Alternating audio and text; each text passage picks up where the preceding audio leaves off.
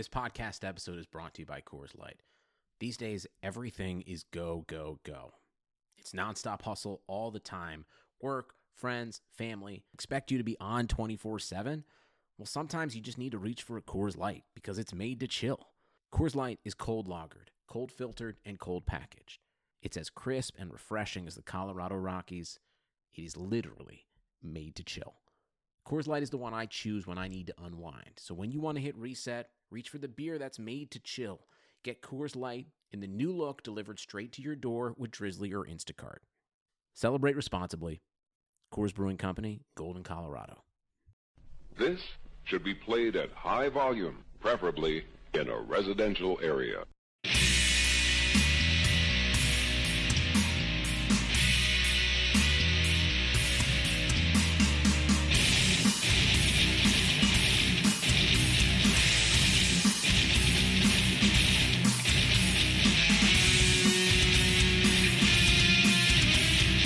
Hey everyone, Top Rope Nation's on the air. This is our WWE Fastlane pay-per-view preview show presented by TopRopePress.com. I am your host, Ryan Drosty, editor-in-chief of Top Rope Press. And as you can see from the video streams below, I am joined by a crowd this week. So let me just introduce them one by one. First of all, founding father of TopRopePress.com. He's been with us since 2014 when the site began. My longtime buddy, Mr. Justin Joint, is in the house. Justin, what's going on tonight? Hello. Top Rope Nation, apparently brought to you by Shattered Productions. We had a little bit of technical difficulties here if you're watching us live on YouTube, so we're making a go at it here again a second time. And I am also joined by the SmackDown Live recapper. He writes the previews for Top Rope Press. Been with Top Rope Press for, I want to say, close to a year now. Mr. Kyle Ross in the house. Kyle, what's going on? I just hope I sound okay. Do I? The microphone sounds much better than it did 10 minutes ago. Okay, good. It's just a real hoot to be here. That's all I got to say, man. I hope I sound okay because I am battling a cold yet again. Like 3 weeks on the show. I think 3 weeks ago on the show, I had this going on, and now it's back. You know, when your daughter goes to daycare, she brings home everything. Kyle, someday when you have kids, Justin, Jack, be ready for that. It's madness. It's hell on earth. And speaking of Jack, I just mentioned him. He is the lead feature writer for TopRopePress.com. He's got a new one coming at you before Fastlane this week, centered on the Kevin Owens, Bill Goldberg match. Mr. Jack Snodgrass. What's up, Jack? Hello, world. Happy to be here. And for the record, I'm not going to take my kids to daycare. I'm just going to build like a pen in the backyard. Leave them there. Is that what they do at the Wyatt compound? I think so, with a couple bags of glass, you know. So if you guys listened to the show last week, we had a heated debate, Kyle, on the direction of Kevin Owens and Bill Goldberg. We're going to get into that later in the show. Some fireworks may fly on Top Rope Nation this week. We will see. But, I just wanted to say, if this is your first time listening to the show, this is a weekly podcast put on by TopRopePress.com. We record every Thursday night. A new episode drops audio only every Friday, iTunes, Stitcher, Top Rope Press, wherever you get your podcasts. And every week we also do a live webcast with all of the technical difficulties and all. And you can watch us record the show live. That's for Patreon supporters only. So if you go to patreon.com/TopRopeNation, if you're tuning in, you like what we do, check us out on there. Drop us $1 a month and you'll get access to those live shows. Now, our pay-per-view preview shows, like we're doing tonight, those are free for the world, always will be, as well as our post-pay-per-view shows. But those weekly Top Rope Nation shows, the audio, anyone can get. Video webcast, that's exclusive to our patrons. So check that out, patreon.com/TopRopeNation. So with that being said, guys, I think before we get to Fastlane, we've got to address what happened this week on WWE television. And since we're going to be centering most of the show on a Raw pay-per-view, let's start off with SmackDown Live. And everyone's talking about that closing segment. Randy Orton, Bray Wyatt. Was it good? Was it over the top? I think the person to go to first to talk about this would be Kyle Ross, since he reviews the show for Top Rope Press. So, Kyle, what did you think of the way the last 20 minutes of SmackDown went this week? Well, in my review, I believe I called it the worst thing on SmackDown since the brand split. So that should pretty much give you where I come down on it right there. And I think I've had a few days to process that. What is it? An extra 48 hours now. I think I might stand by it. It's not so much, that they were going for something different that bothered me, and because clearly that was the goal. They wanted to kind of just do a non-traditional, outside the framework of what you usually get in wrestling to set up a main event match. I just feel that it was just a waste of 2 weeks of television. The way that Orton did the turn, he just kind of turned. It was like, why? Later on, when we talk about where AJ Styles fits into the whole picture now, I think there's, and I could be wrong, I think there's a grave misread by the SmackDown booking team on that one, how that's going to work out. And Luke Harper certainly was done no favors by this whole situation either, which is not good. So I think the promo itself was not great by Randy. That music, I could have really done without that. Call me old school, but why couldn't he just RKO him? And that be the turn? I just don't understand why there had to be all this mumbo jumbo and mid-90s Undertaker nonsense. Because as Vince McMahon once said, we make movies, Kyle. How do those turn out? We were talking about that off air too, WWE Studios. Yeah. When No Holds Barred is the best movie you've ever done, that's bad. Well, I guess I'm not a horror guy, but I know that people who kind of like that genre said See No Evil was tolerable. Hey man, I got the second base on See No Evil in the theater. So, oh wow, there we go. I'm never going to be able to look at Kane the same way again. Oh, on that note, Justin, what did you think of that closing segment on SmackDown? Kind of going along with what Kyle said, the timing of it was really weird. It maybe would have made a little bit more sense right after the Elimination Chamber, but it just seemed random. There was no trigger. Bray Wyatt, apparently keys to the kingdom literally mean like the keys to his cabin in the woods. But the production looked cheap. Kayfabe looking at it, Randy Orton, who is supposedly the babyface here, originally joined the Wyatts because he couldn't beat them.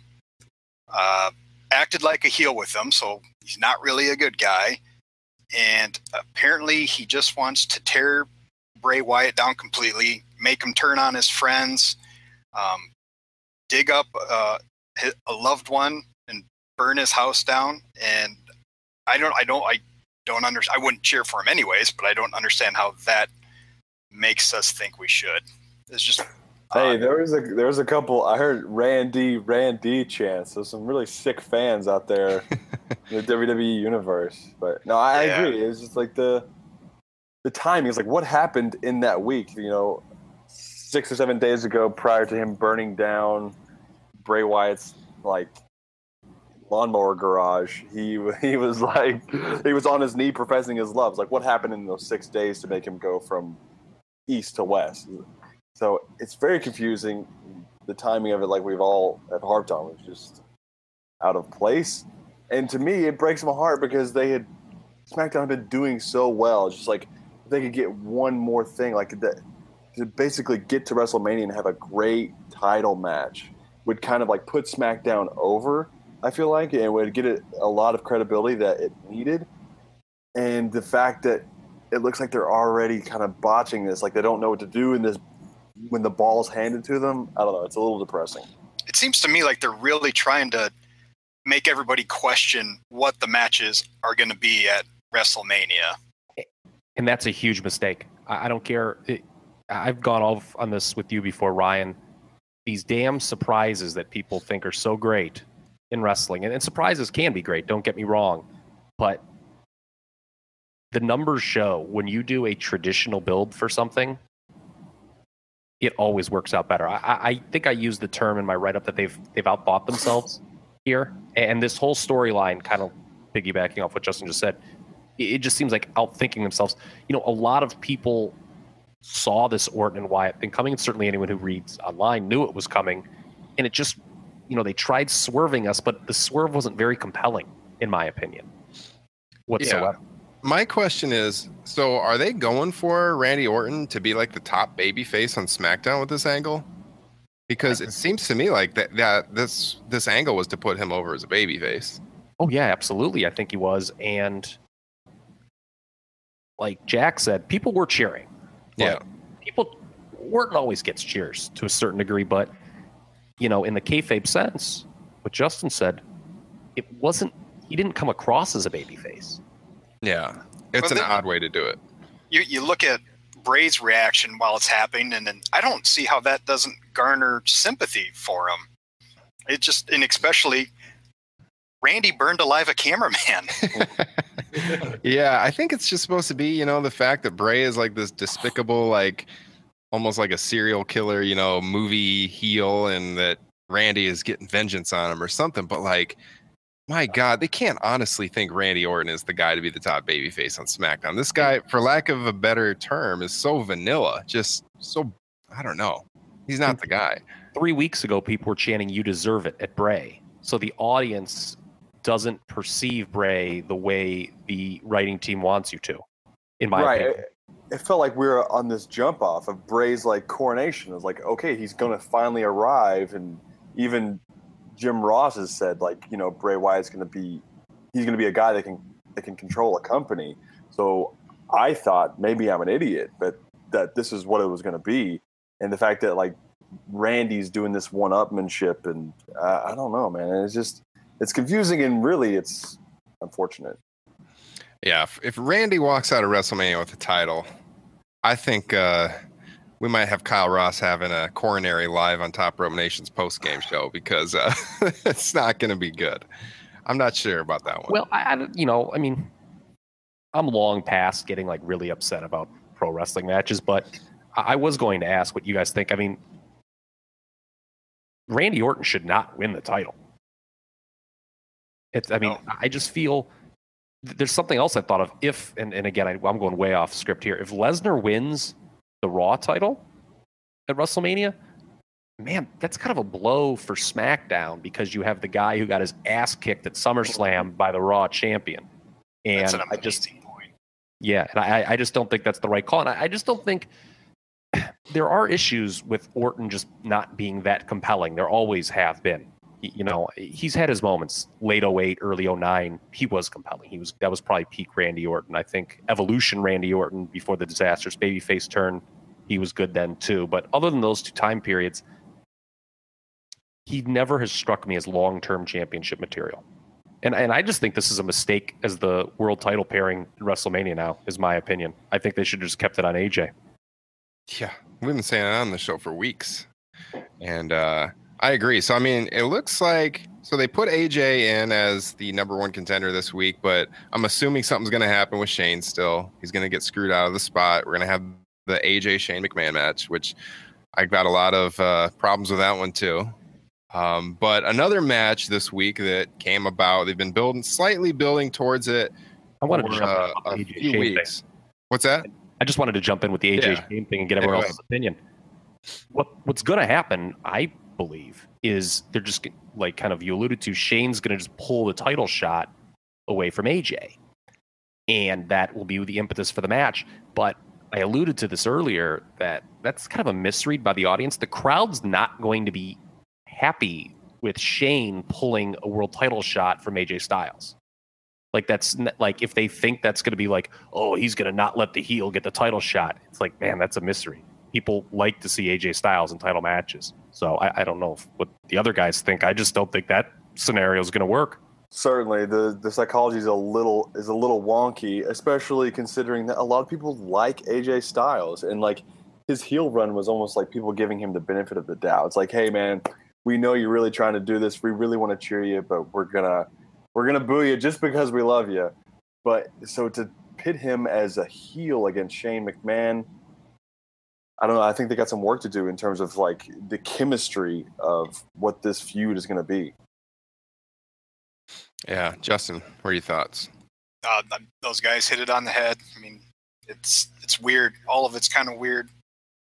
I still hold out like this weird hope that Shane's going to have someone wrestle for him against AJ instead of himself, because Yeah, it's such a poor use of talent to put AJ Styles, best performer in the world, and there was Shane McMahon on the biggest show of the year. But And them trying to equate Shane's daredevil tactics on an equal playing field to AJ will be fairly nauseating yeah, if they do that. AJ should be the number one babyface on this brand, by the way.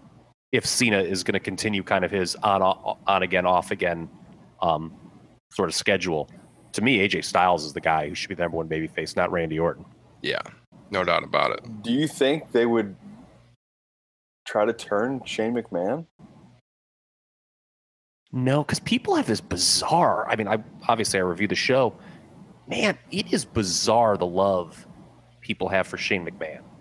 Like, it's like they really think he's in the booking meetings, like trying to fight for the fans, when that's like not true at all. Like, I mean, a guy who just shows up and he just hasn't been on TV for a long time. Like, and he does crazy spots, but like, yeah, I've actually been amazed over the last year how he's been able to stay as over as a character. You know, his character's been able to stay that over despite the massive reneging of that stipulation. Oh yeah, because he really hasn't done anything. Even his appearances on Talking Smack are awkward. But they're significantly worse than Daniel Bryan.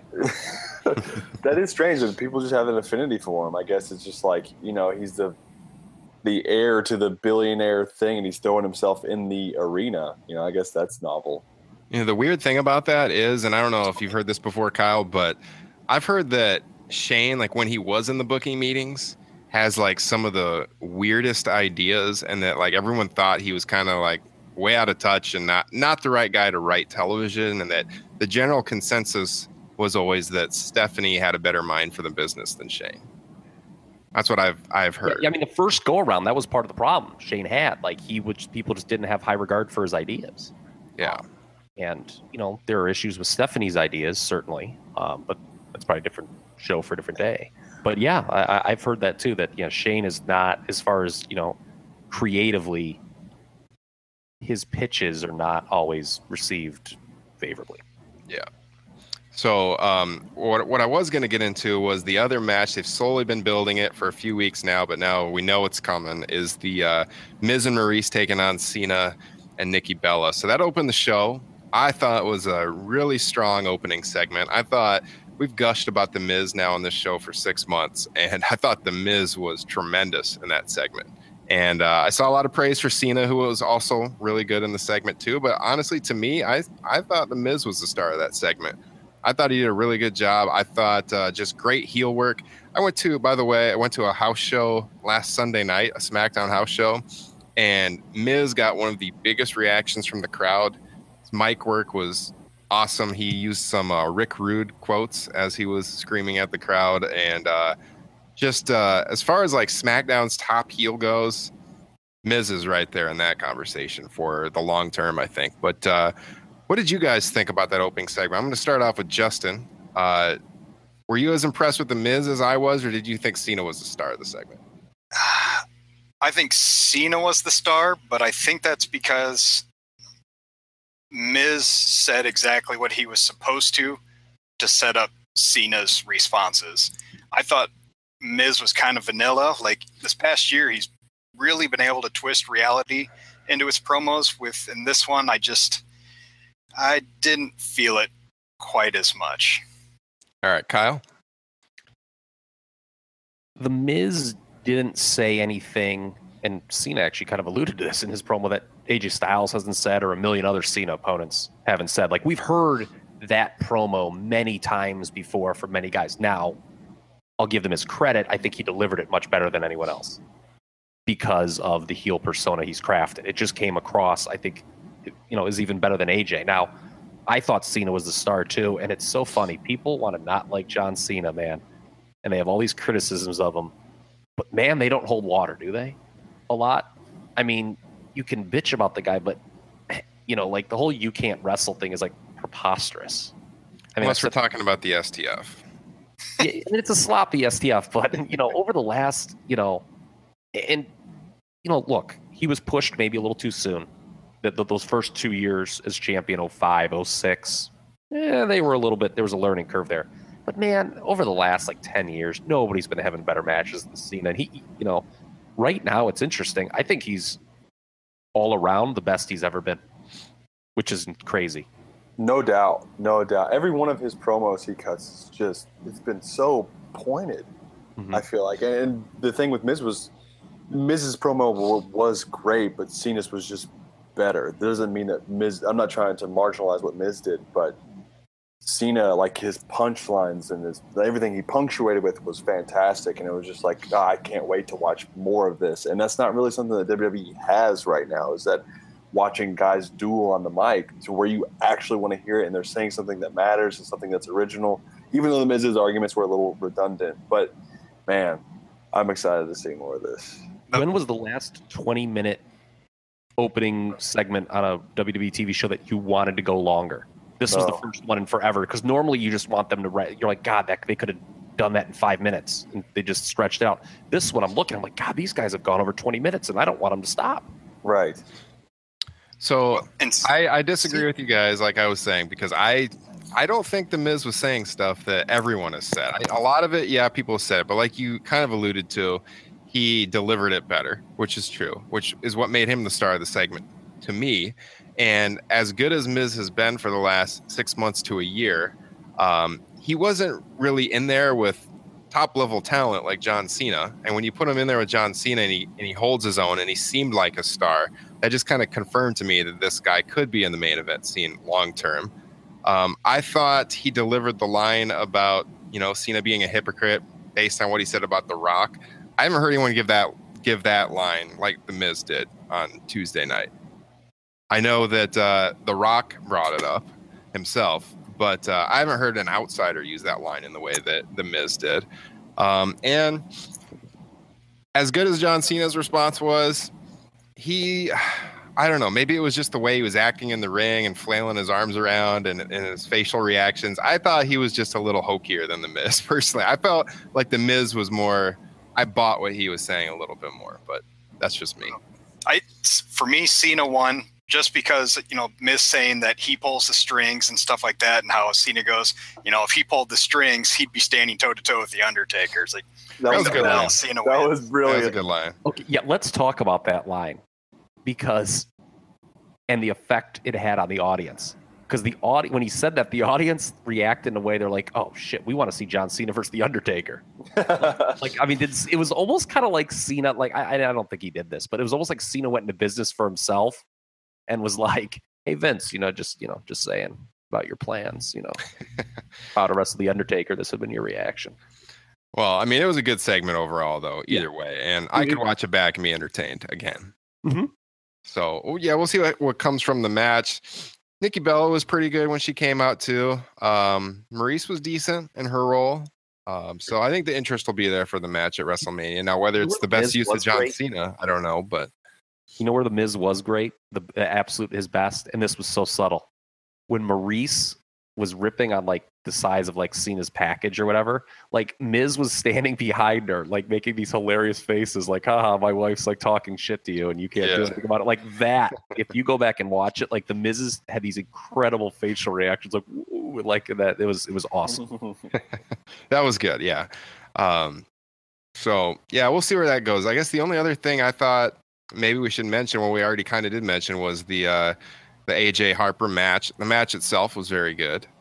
But like we said earlier, I think Luke Harper is going to be kind of the odd man out here. And that kind of sucks because he's one of the more talented big men that they have. And he was kind of just starting to show his chops in the ring a little bit and break out on his own. But you guys seem to be all on board the idea that he's heading back with Bray, probably, the way things are going. Rumor has it, right? Yeah. Which is kind of a bummer because he kind of had something organic bubbling.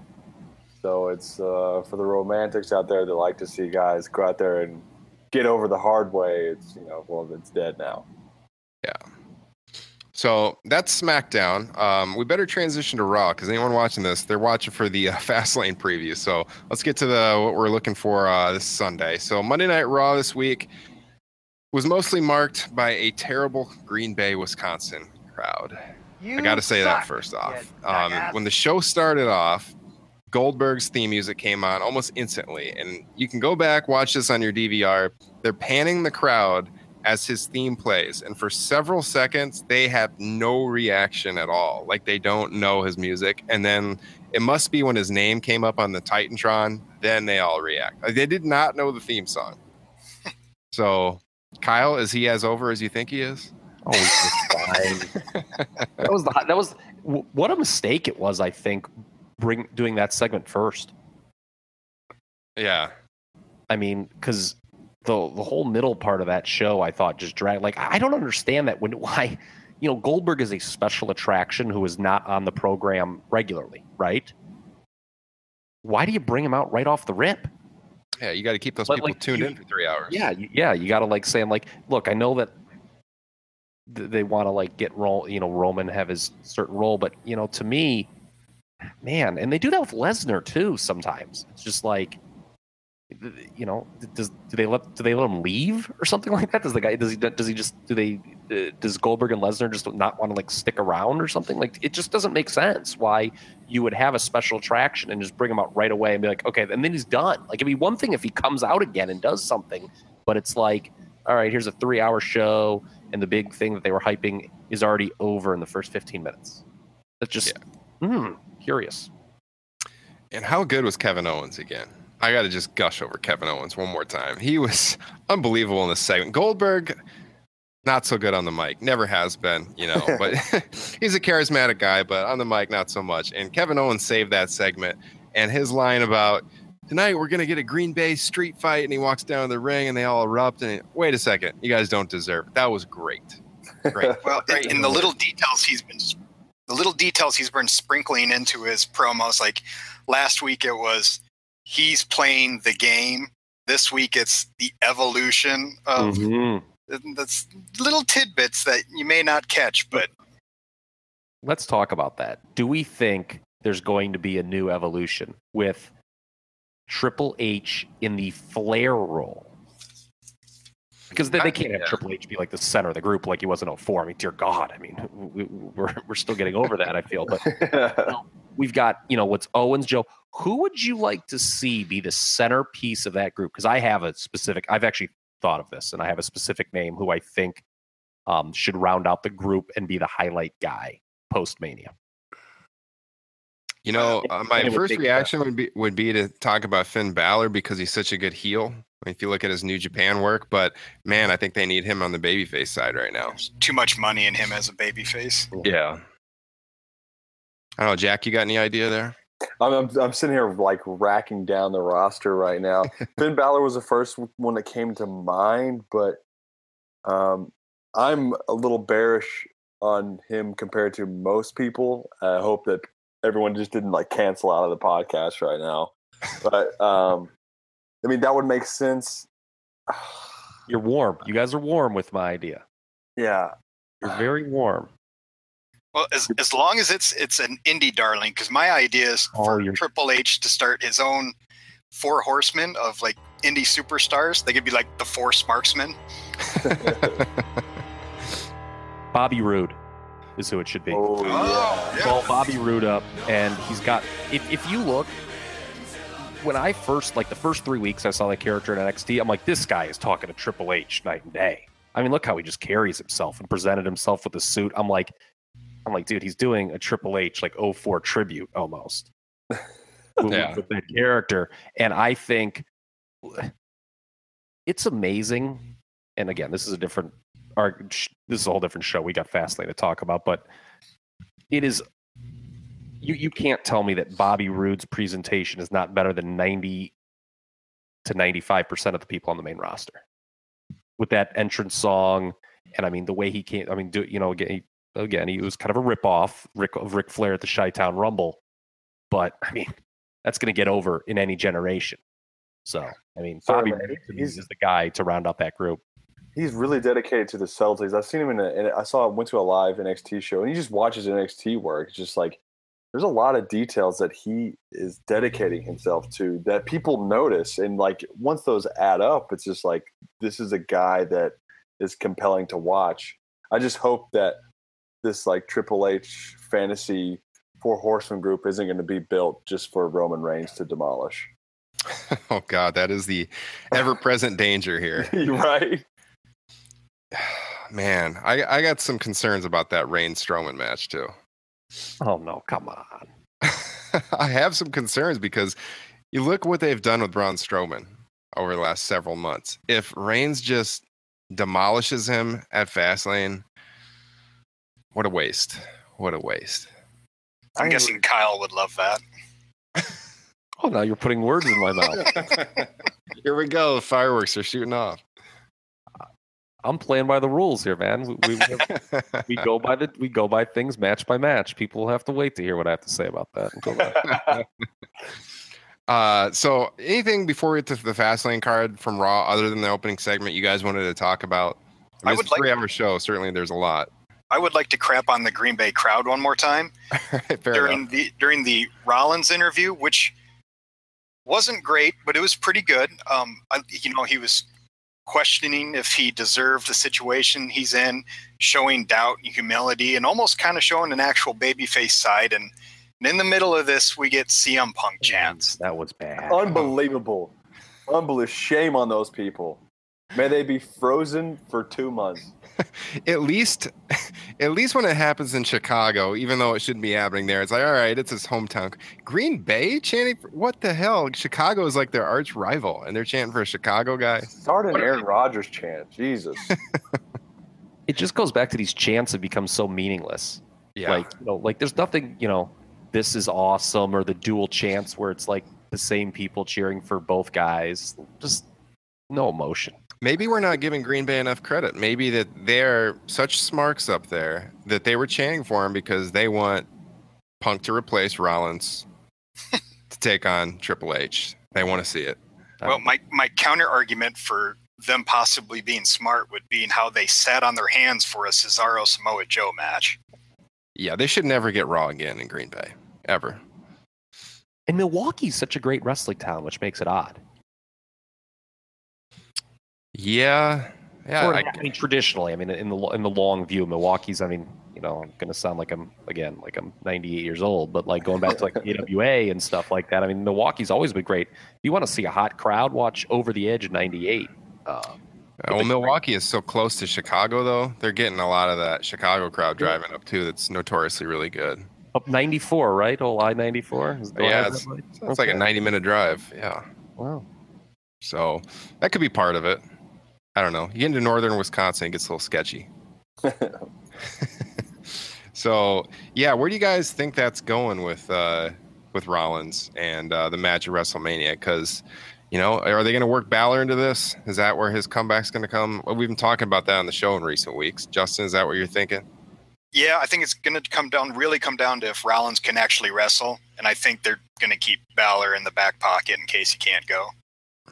Yeah, Jack, you got any ideas there? That's a little confusing. It's like maybe they're waiting to see which one's cleared first. But it really seems like Rollins is going to be participating in some way or some form at WrestleMania. I mean, they're pretty heavy-handed with that insinuation.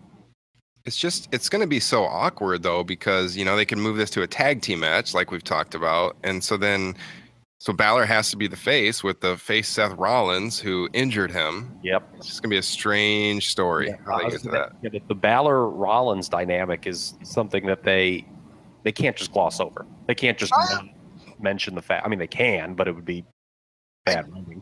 But I don't think the injury wasn't like malicious. He didn't attack him backstage. It was just in the midst of a battle. Yeah, but in the kayfabe sense, like he should, like the Balor character should be mad at Seth Rollins for injuring him. In my opinion. I feel like their priority, because they already screwed us up once, and it looks like they may be moving towards that. Their first priority with Seth Rollins, Finn Balor, Triple H, is bring Seth Rollins back as the babyface the run that he missed 6 months ago, or whenever the hell it was.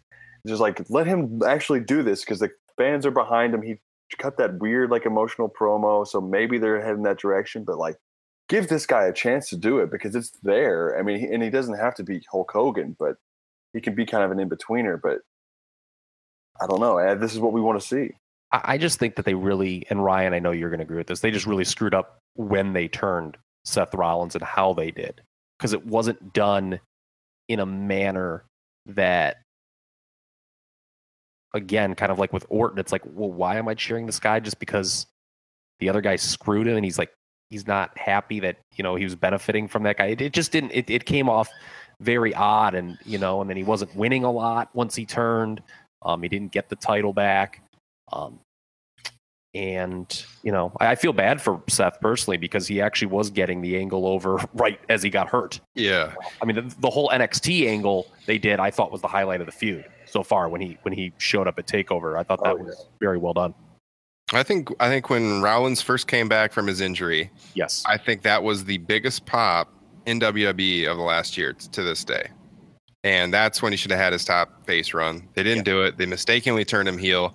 And like Kyle said, the first attempt at the babyface run, not done in the best way. They should have just ran with it when the crowd was hot when he first came back. They could have brought him back as a face and had Triple H screw him out of the title and had the same damn storyline, but Rollins over more organically as a babyface. Yeah. It's all about timing, man. Yep. So let's go to the Fastlane card, and then we can kind of work in some Raw comments with some of these matches rather than running down all of Raw. So let's just start off with the tag team title match at Fastlane this Sunday. So Gallows and Anderson, who, 2 weeks ago got destroyed by Roman Reigns single-handedly. They're defending their tag team titles against Enzo, Please Go Away, Amore, and Big Cass.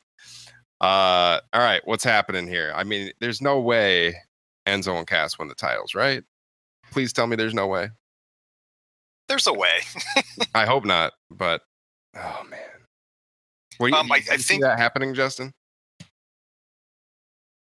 Well, yeah. I mean, with the way they've been crapping on Gallows and Anderson, getting beat in the handicap matches against Roman Reigns, and then really kind of getting emasculated this week too. I more see it as I hope Gallows and Anderson retain and make Enzo and Cass chase all the way to WrestleMania, where they will then get their first titles in WWE. Yeah, typically the way WWE books is that if you get, your ass handed to you for weeks, then you win at the pay-per-view. So, Kyle, is that what you were thinking, or? It's just so odd the way both of these teams have been booked. They give Anderson and Gallows the titles when they're colder than they had been months prior. And it looks like they may do the same damn thing now with Enzo and Cass. I mean, Enzo and Cass, look, it's not my favorite thing to do, but it was an overact. I mean, it was I'll be honest with you, as far as the call-ups from NXT, the guys that they actually developed, not guys they brought in from independent promotions, Enzo and Cass is probably their biggest success, unless if I'm missing something, please scream and correct me if I'm wrong, as far as a act they developed. And they were really over for a lot of last year. And it seems right now they've never been colder than they are right now when they're about to get the titles. And that's not what you want. It almost feels like, kind of like we talked about on SmackDown with American Alpha. They should have gone to him quicker. It's almost as if both these teams were bookmarked when they first got here. Like Vince McMahon was told, like, hey, people like these guys. Like, all right, well, I'll handle it eventually. And he was so consumed with handling Roman Reigns and everything like that. And then months too late, he's like, all right, I'll give Anderson and Gallows their title. And then he's like, now he understood, or they understood, that people like Enzo and Cass, but they're late. And it's going to be weird. And it wouldn't surprise me if they switched the titles, just because Anderson and Gallows have been so arbitrary as of late. And it's just like, well, maybe we'll hotshot this and drum up some enthusiasm for Enzo and Cass, but I don't think it matters who wins, which is sad to say. Because they're going to work against each other again at Mania anyway, so it really doesn't matter who's going to win here, to be honest with you. The reason I said please don't let them win, last week we had a discussion on the show about, if the New Day are cringeworthy or not these days. And to what Jack just said, the reason that these guys didn't get the title sooner is because they were so obsessed with that stupid New Day breaking the record. Well, that's not where I was going. Where I was going is I think Enzo and Cass are far more cringeworthy than the New Day as of right now. Mostly due to Enzo. I think Enzo is just horrible right now. He's never been good in the ring, but I think his promos lately have just been like, ugh, not good. And that's all he has going for him. Well, so I don't know. Definitely I actually prefer End Zone Cast to New Day right now, just because it's a little fresher. Well, mm, I with the way agree. you're- I agree with that. With the way you're crapping on New Day now, I can only imagine how you're going to be talking about Enzo and Cass in 4 months. Oh yeah, I mean, don't Yeah. get me wrong. I mean, it absolutely has a shelf life, but to me, people were getting into the intro, and you got to strike again, timing. You got to strike while the iron's hot with these things. I know that they, again, I always stress long-term planning, but sometimes you got to take a step back and say, hey, this is getting over a little bit more than we thought it might. Let's go with the hot hand. I just think that New Day idea, and I didn't actually mean, I actually was being more critical of the concept of them breaking the record than the act itself. Because to me, New Day got cold. Like, it just became obvious that they were going to break the record. Then they did, and they lose the titles, and now they're not doing anything. I just think that I get that they wanted to break the record, but I don't think it means anything. It I don't definitely think doesn't anyone mean cares anything. right now about that. It's totally inconsequential because a lot of fans don't even know who Demolition.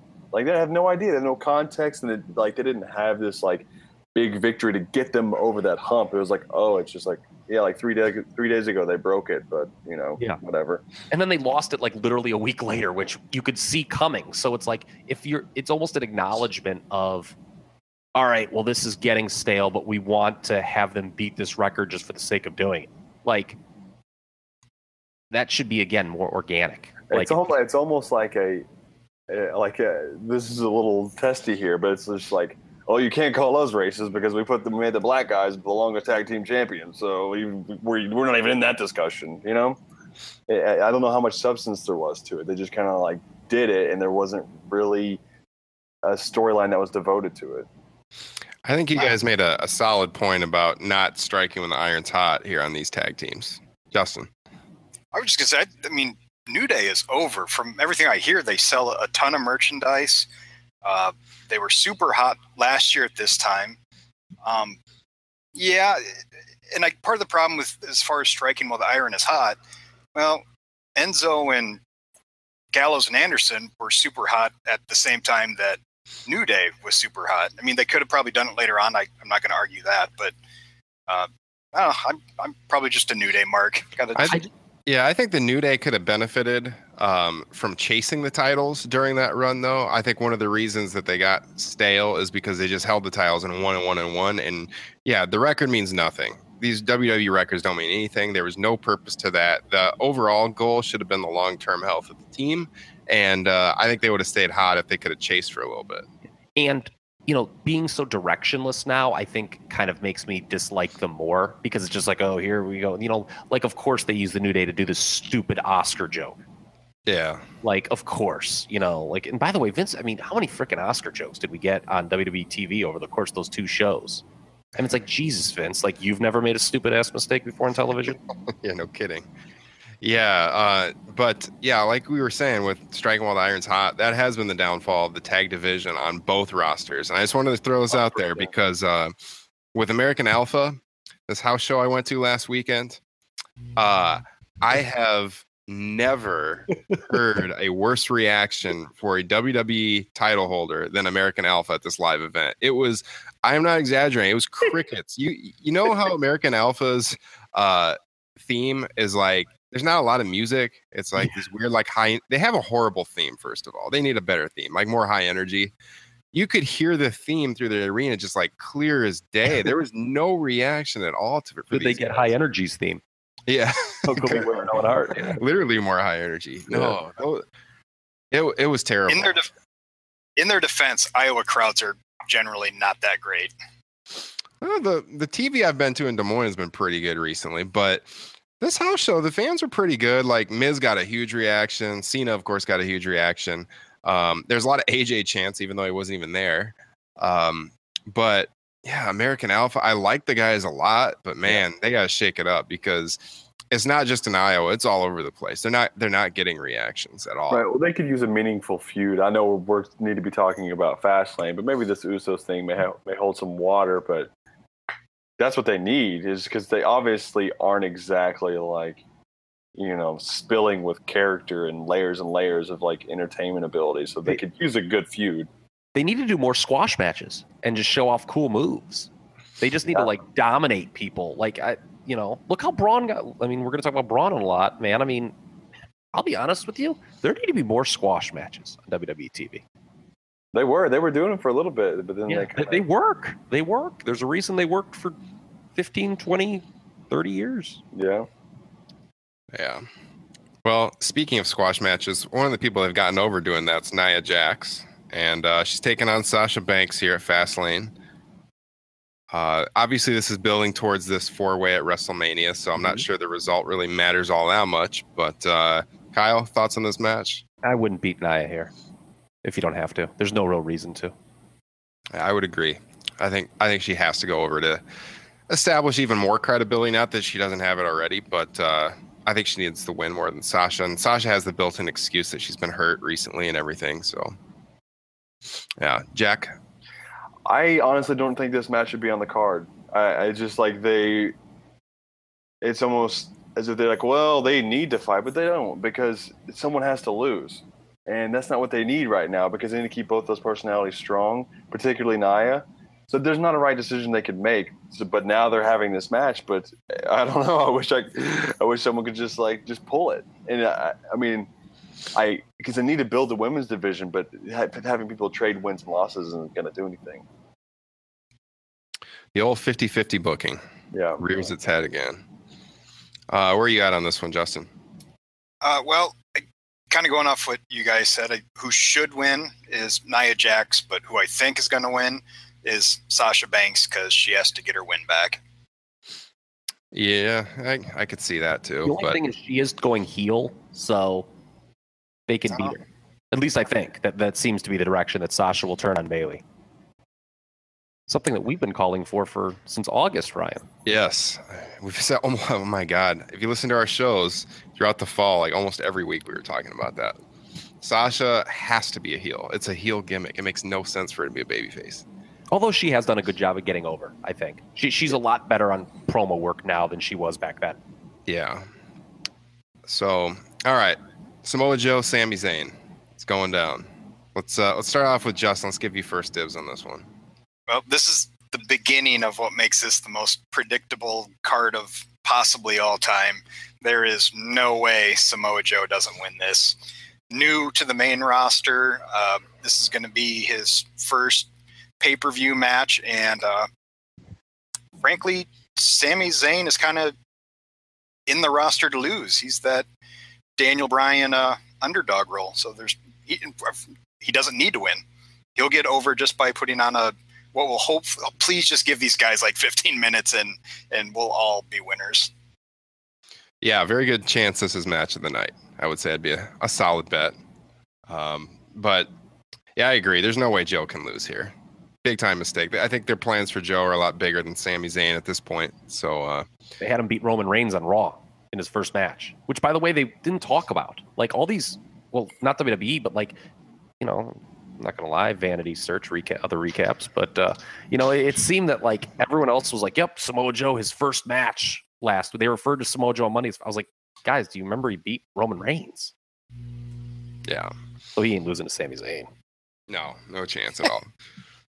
Well, this Samoa Joe push has been tremendous. One of the things they're doing right. You look at all the failed NXT call-ups that they've had, and this is a prototype for how to do it right. I have a mildly hot take. Samoa Joe. I like him. Am I in the minority because I hate his shorts and I think they hurt him? I think they're like they're distractingly bad. I was hoping once he got to the main roster that they would switch it up and at least just give him all black or something. And I know it's like something that he's been doing for like 30 years or whatever the hell, but I don't know, man.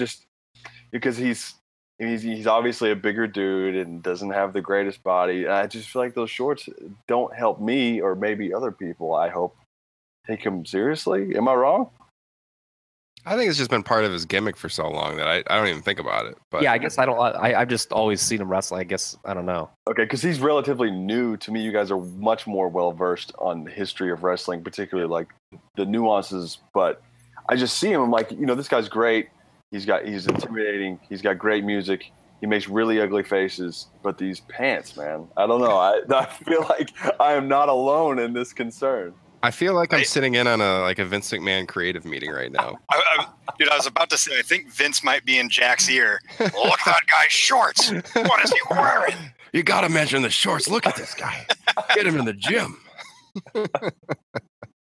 Oh man, I almost guarantee you this conversation has probably happened backstage. It's happened, and if he ever gets a belt, which he might not, he will have different shorts on. You watch. I yeah, actually go just ahead. went and found it because I thought about it. I'm like, when was the first time I saw Samoa Joe? Here's the DVD, ROH Glory by Honor 02. Wow. That's one of the. Is that the first show? It was in their first 6 months. Yeah.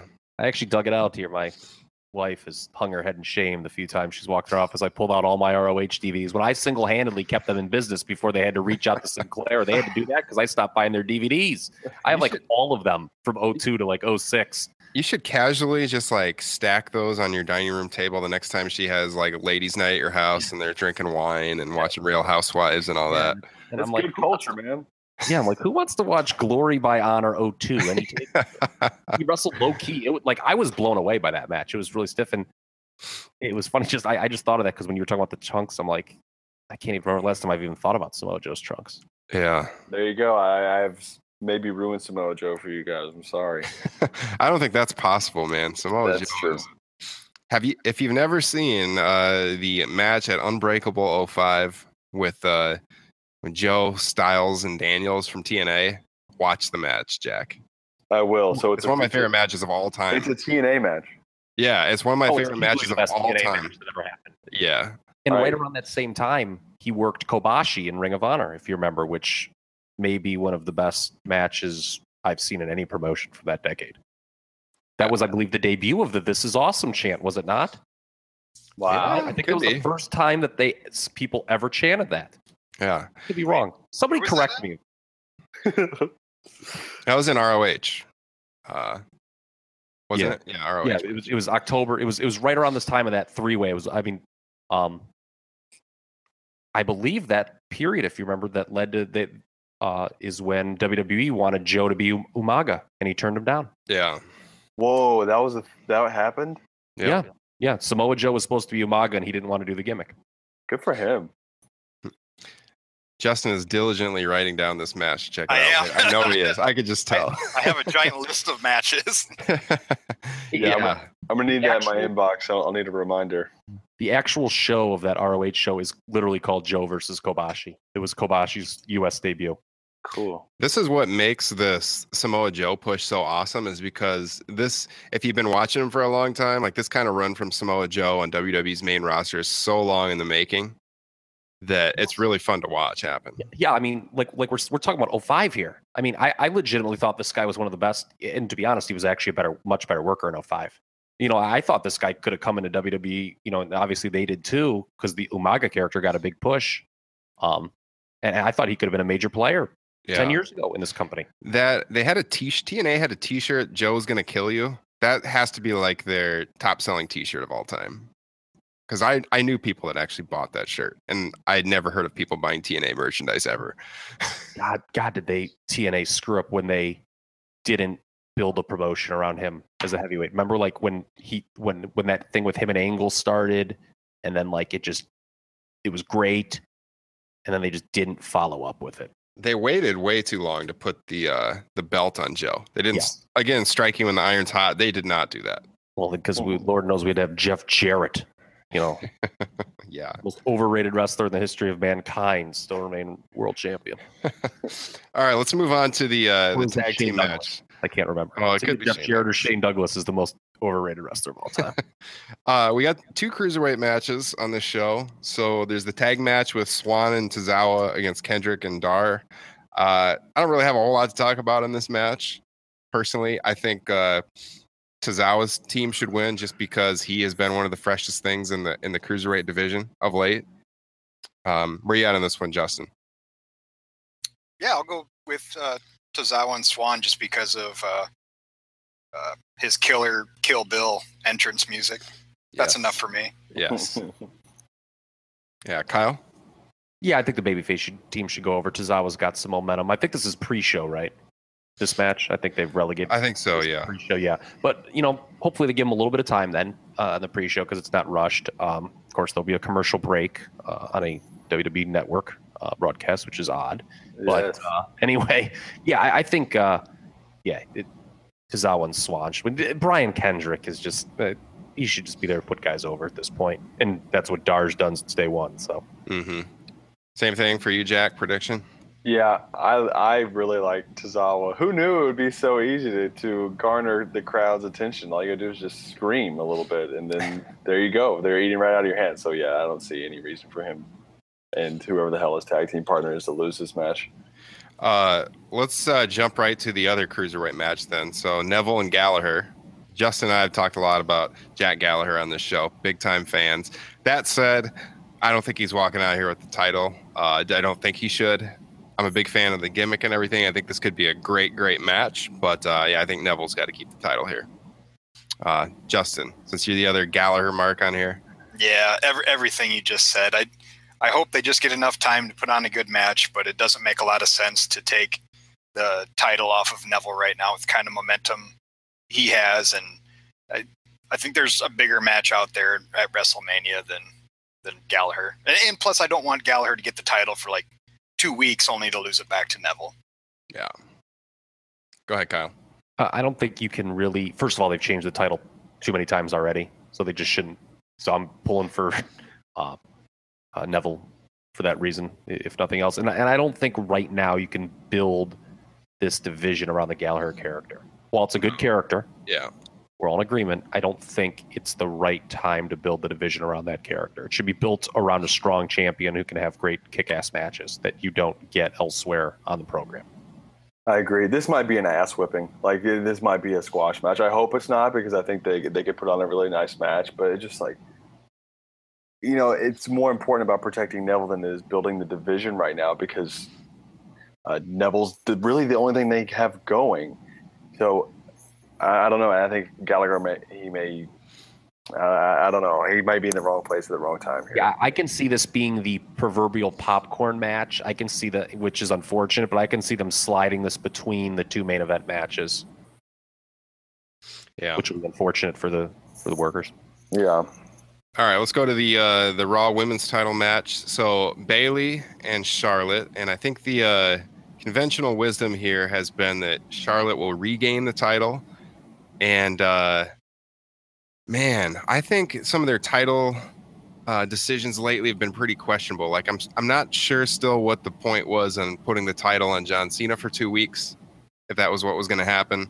And I'm not sure what the point was on putting the belt on Bayley for a few weeks if she's going to lose it. I guess for her to get the big win back at WrestleMania, but was it even necessary to switch the title then? Let's go to Kyle on this one. Well, I can answer the Cena question. He was a transition from AJ to Bray because they wanted to do that storyline.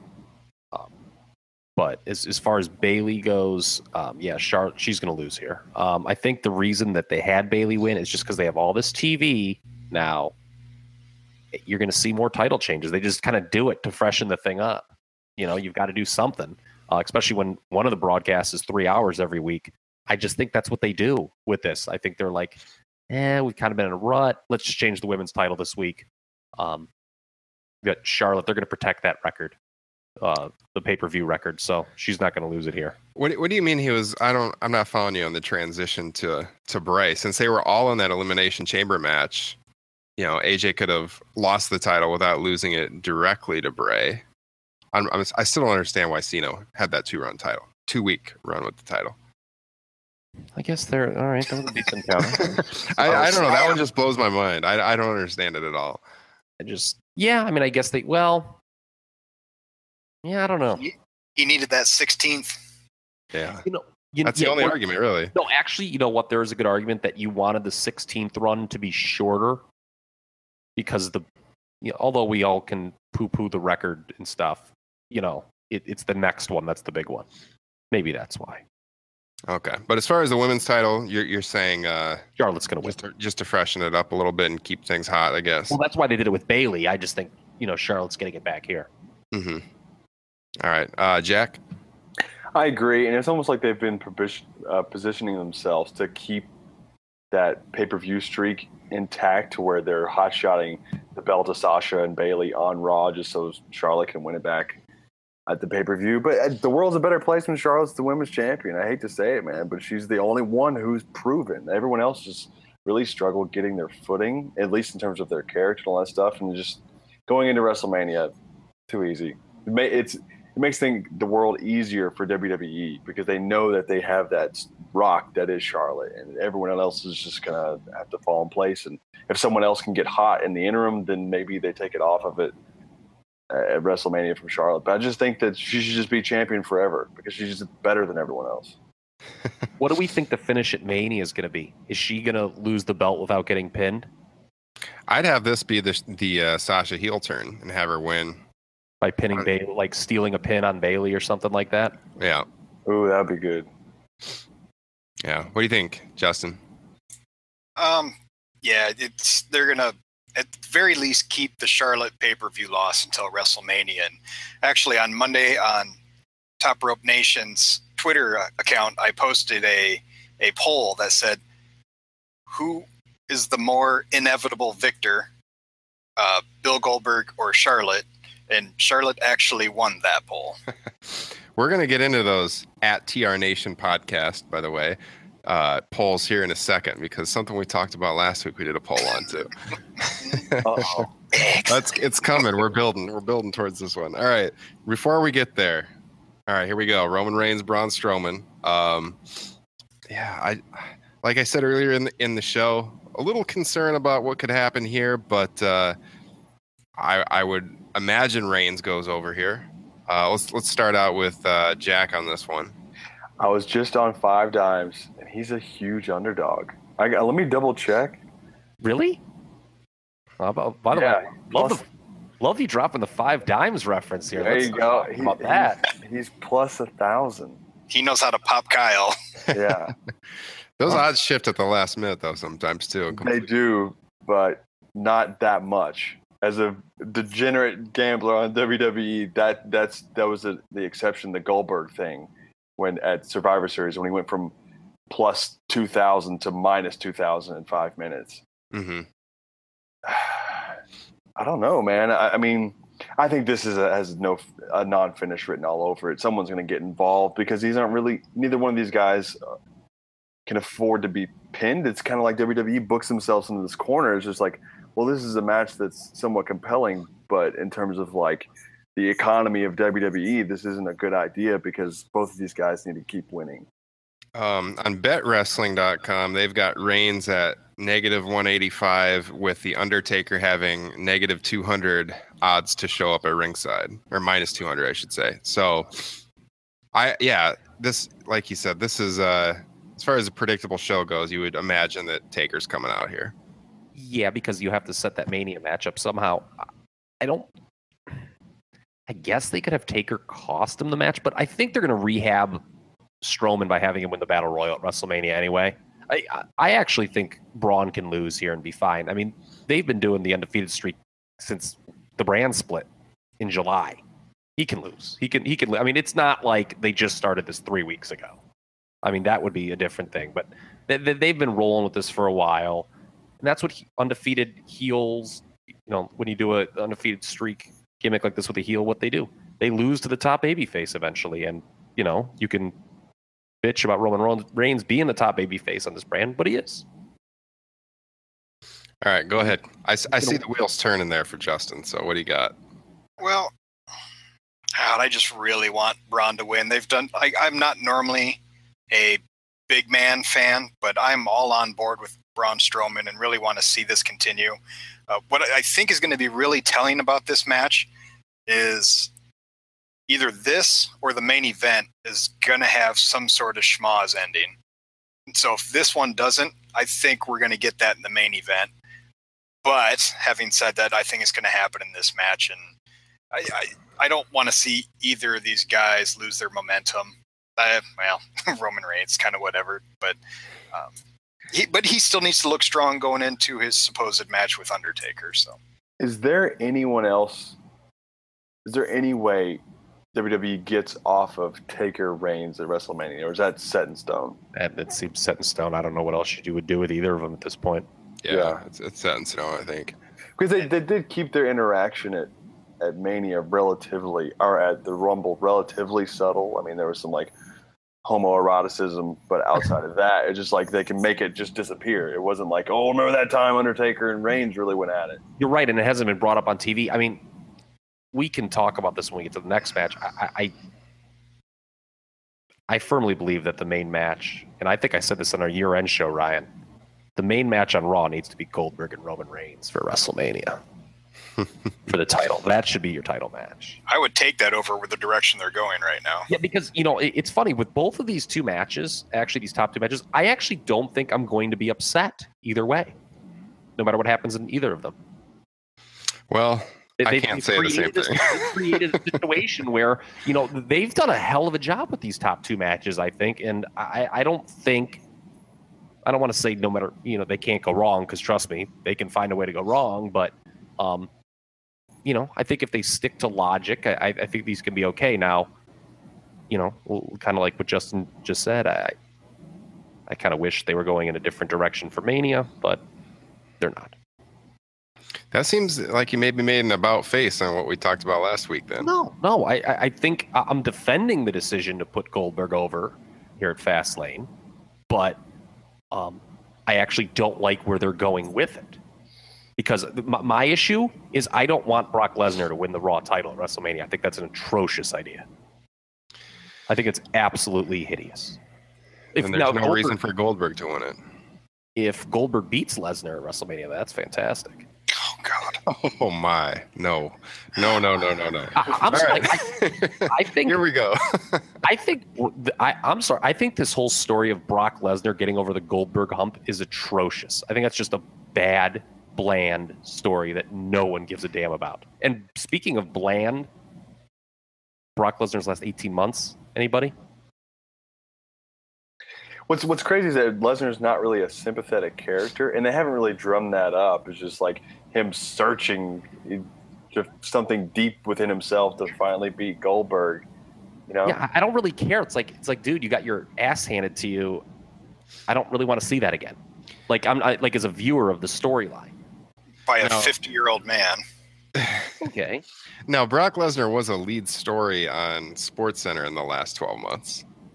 Yeah, as a disgraced MMA fighter. That's another also for winning at UFC as well. Yeah, but what's the storyline out of that? He can't fight again because I'm just saying that in the last 12, 18 months, he has been a big deal. Look, I'm not denying Brock Lesnar what a big deal he is in MMA. I'll make the argument, though, all day long. He's a much bigger deal in MMA, actually, than pro wrestling. I don't see where he's moved the needle in the last 18 months for the WWE. What is strange is that this whole Goldberg Lesnar thing, it's almost as like no one checked it. If someone was like, all right, we're going to do Goldberg versus Lesnar, two icons. And no one was like, hey, that might not work. And now they're married to it. And just because like they didn't really entertain logic, they just were kind of dogmatic about it. It's like, what do you mean? This is going to be great. They're two big, strong guys who demolish people. It worked at Survivor Series. I think the outside the box approach they did and how they just had Goldberg beat him really quick. In retrospect, I kind of liked that. It was just totally, that was a good surprise but in doing that, they had to realize, okay, we're decreasing Lesnar as an important character because he just got squashed. Right. Like, hard to come back from that if you're just like viewing it through a kayfabe lens. And that's why, to me, I would rather see Goldberg work Reigns at WrestleMania than Lesnar, but that's not going to be what happens. Well, this kind of gets back to what we talked about on the show last week, and the whole problem is that this match does not need the Universal title at all. There's no reason to have this be the title match. If they were going to do Brock Goldberg the whole time, that match can stand on its own. it hurts Kevin Owens to not have the Universal title going into Mania. Nobody cares about the U.S. title that he's going to feud with Chris Jericho over. And last week we had this disagreement on the show, us three. We went back and forth on it, on what's the hotter angle, Owens and Jericho or Brock and Goldberg. And so Justin and I put this to a poll on our Twitter account. I don't think that's what we disagreed about. Oh, I'm going to insert the audio clip right now because you use that. You did use the term. You said it was a hotter angle right now. Are you sure about that? Oh yeah. I said Justin can back me up on this. I said Goldberg wasn't. You did. You said. I think it. Yeah. You know, I think in terms of mainstream, it is. I'll stand by it. Then if I say. Well, we did a poll on at TR Nation podcast. We had 116 votes. 84% said Owens Jericho is the better match for the Universal title at WrestleMania. 84%. You know what? Donald Trump's the president. I don't really get it. Donald Trump lost the popular vote, though. Well, guess what? Guess where he calls home? 1600 Pennsylvania Avenue. Vladimir Putin. We're, by the way, only three. Well, we're talking about a popular vote here. We're, by the way, only 3 good people have ever called that an address. Did you know that, Ryan? You know, I wasn't going to say this at all, but I can't help it. There you go again. That is false. But yeah, it's I think I'm still sticking by it, and I don't know if Kyle's changed his opinion, but I think Kevin Owens retaining the title in some fashion is the correct decision. I don't think it's going to happen, but I think it's the correct decision. So, Jack, what are your thoughts? Let's get a fresh voice on this one. I don't know, man. I don't think either one is a good decision. I know I've like just kind of ridden the fence in this whole card, but I mean, the Owens Jericho story is without a doubt better. But just like, do I want to really see Chris Jericho in a title match in WrestleMania in 2017? I don't. I really don't. Because he's got to get his revenge. Yeah, and that's there. And I don't want to see Bill Goldberg in a title match in WWE in 2017 either. So I think the more interesting thing is for Kevin Owens to win. But I don't know if that inherently makes it right. I don't know, man. I think that they get caught up and they're like, we need to have blockbuster matches at WrestleMania. And it's like, we need blockbuster names, but what you really need is blockbuster stories. And Kevin Owens Jericho is more of the blockbuster story. So I guess that does make it the more compelling thing to have Kevin Owens win, but he's not going to. It's just not going to happen. Yeah. You said you don't want to see Chris Jericho in a title match. I don't want to see Bill Goldberg in a title match in 2017. Right, that's what I'm saying. It's like I don't know about that. I disagree with that. Chris Jericho's been one of the highlights on Raw for months and months and months. He's been one of the top performers on the show. Like, I think that Owens and Jericho shouldn't be. I don't know. To me, I can see where they're coming from. Where they didn't want they would choose Goldberg Lesnar as the title match over Owens and Jericho. I can see where they're coming from. This reeks of making Psycho Sid and The Undertaker the title match at WrestleMania 13 over. Oh, now here we go. Here we go. This kind of, we want the monsters to have the title. That was the rationale in 1997. Although going to The Undertaker that time was the right call. This is bullshit! No, Bret Hart and Steve Austin should have main evented that show. No doubt about it. Yeah, I don't know about not with the way it ended. No, I disagree with you. Yeah, I actually think the greatest match in WrestleMania history should not have headlined the show. That's hindsight, though. Like, yeah, that's basically hindsight. Ending the show with the heel. I don't know. Yeah, no, I can't. I don't see that as a main event. If you don't like it, tough shit. It's so funny. It was the hottest angle in 1997. There were so many. That angle. It's funny because they weren't originally even planning that match to happen at the show. Bret was supposed to work Shawn. Yeah. Until Shawn lost his smile and then found it immediately after and started doing backflips when he said his knee could never move. Yeah. But that's whatever. It's so funny because there were so many mistakes made going into that WrestleMania 13 show. But I think you actually need to leave the accidental brilliance of it alone. It's so interesting by contrast where they were so confused and they were trying to do things and none of them worked. And then something organically out of their hands worked. There's an accidental brilliance to that show that's logically it's okay, they had been building Bret Shawn, so that should have been the main event, quote unquote. But really, Shawn losing his smile was the best thing that ever happened to the company.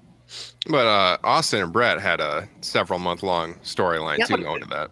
They had cooled it off, if you remember. Like they were not supposed to work against each Well, other. I know they weren't supposed to, but when they went that direction and they had the Survivor Series match that they had in their back pocket, and they had their Royal Rumble interaction, and then they wrestled at that Final Four in your house match. That no doubt, I can't believe we're even having this conversation. That should for sure should have been the main event of WrestleMania 13. No doubt. I don't know. It worked okay. I liked the Undertaker. I actually, believe it or not, I think that era of Undertaker, that run might have been the most. I mean, I don't want to throw this out because then you could throw some, but that might have been my favorite period of Undertaker. Actually, his '97 run as champion, because he was working, even after when he worked with Shawn, because he wasn't doing stupid like Giant Gonzalez, Yokozuna storylines anymore. He was wrestling like main eventers. So we're all in agreement though that unfortunately Goldberg's Bill Goldberg's going to walk out Universal Champion. I No, think. we're all in agreement that Goldberg's winning, not the unfortunately part. three of the four would rather see Kevin Owens. By Well, my and- tally. Well, they're going to protect Owens. Don't you think? All right, let's say They're Owens not. did win. Are you Let's say calling- Sorry, go ahead.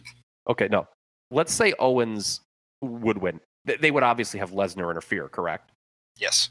Don't you think they're going to do the same thing here with Jericho? And by the way, I think this could be a goddamn fun match if they work it in a Memphis style. I think Owens should just like watch old Jerry Lawler tapes and just stall the whole time.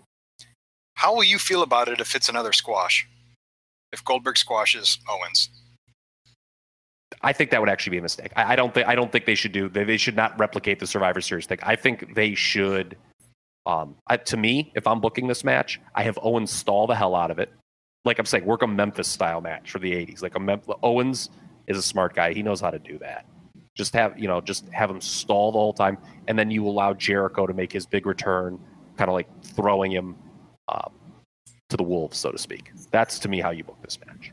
A squash would be a tragedy because, like, what else are you going to give Gilbert? What else are you going to give Goldberg? Are you going to give him like stock options too? It's like he gets to beat Lesnar and he gets to pummel Kevin Owens. It's like, no, well, you are not that committed to this guy. He's going to be gone in a month. Well, he may last till SummerSlam, but no, please just give us a decent match. I think a squash match would just be unfortunate. And if Goldberg is losing next month, which I think we all think he is, you can't beat him now. I that's what I was adamant about last week, and I'm still adamant about it now. You want to save the Goldberg loss for the WrestleMania. That's why you do a DQ finish, though. DQ finish. Yeah, just a big schmaz. That's what we talked about last week. Jericho comes out, Brock comes out. It's just a big mess. Podcast with Eric Bischoff here or something like that. No, you could do that. They've done that many times. Hey, isn't the Protects word everyone. Isn't the word that this has all been Lesnar's idea all along? That he pitched losing to Goldberg like this? I think maybe in his big scheme was like, I'll win the title at WrestleMania, I'll get the last laugh. I swear to God, I read that somewhere. I wish I had it sourced, otherwise I just sound like a maniac. But that's out there to where Sounds like fake news to me. Alternative facts. I haven't heard that one. Was the website Infowars.com by any chance? it's out there. I promise. I think we won't know until after WrestleMania, but just know. Are we all in agreement that Lesnar as the post-Mania champion is silliness? Yeah. That's why Goldberg Okay, should win the title. I disagree. Oh my goodness. Well, who else would it be? I think that there's something so sexy about to me and to WWE to having someone like Lesnar, because he's the ultimate legitimizer of I just wrestling, don't think he moves the needle, and he's a disgraced MMA fighter. which could be part of his gimmick. I will say I've heard enough Paul Heyman, like 5 to 10 minute, just like where Lesnar just stands there and like rubs his fists together. I'm over that. But That's a boring gimmick, to be honest. And Paul's great, but he just does the same thing over and over again. right. And my problem with it is, are we going to have with the Raw versus SmackDown, are we going to have a champion who's only there, once a month? Yeah.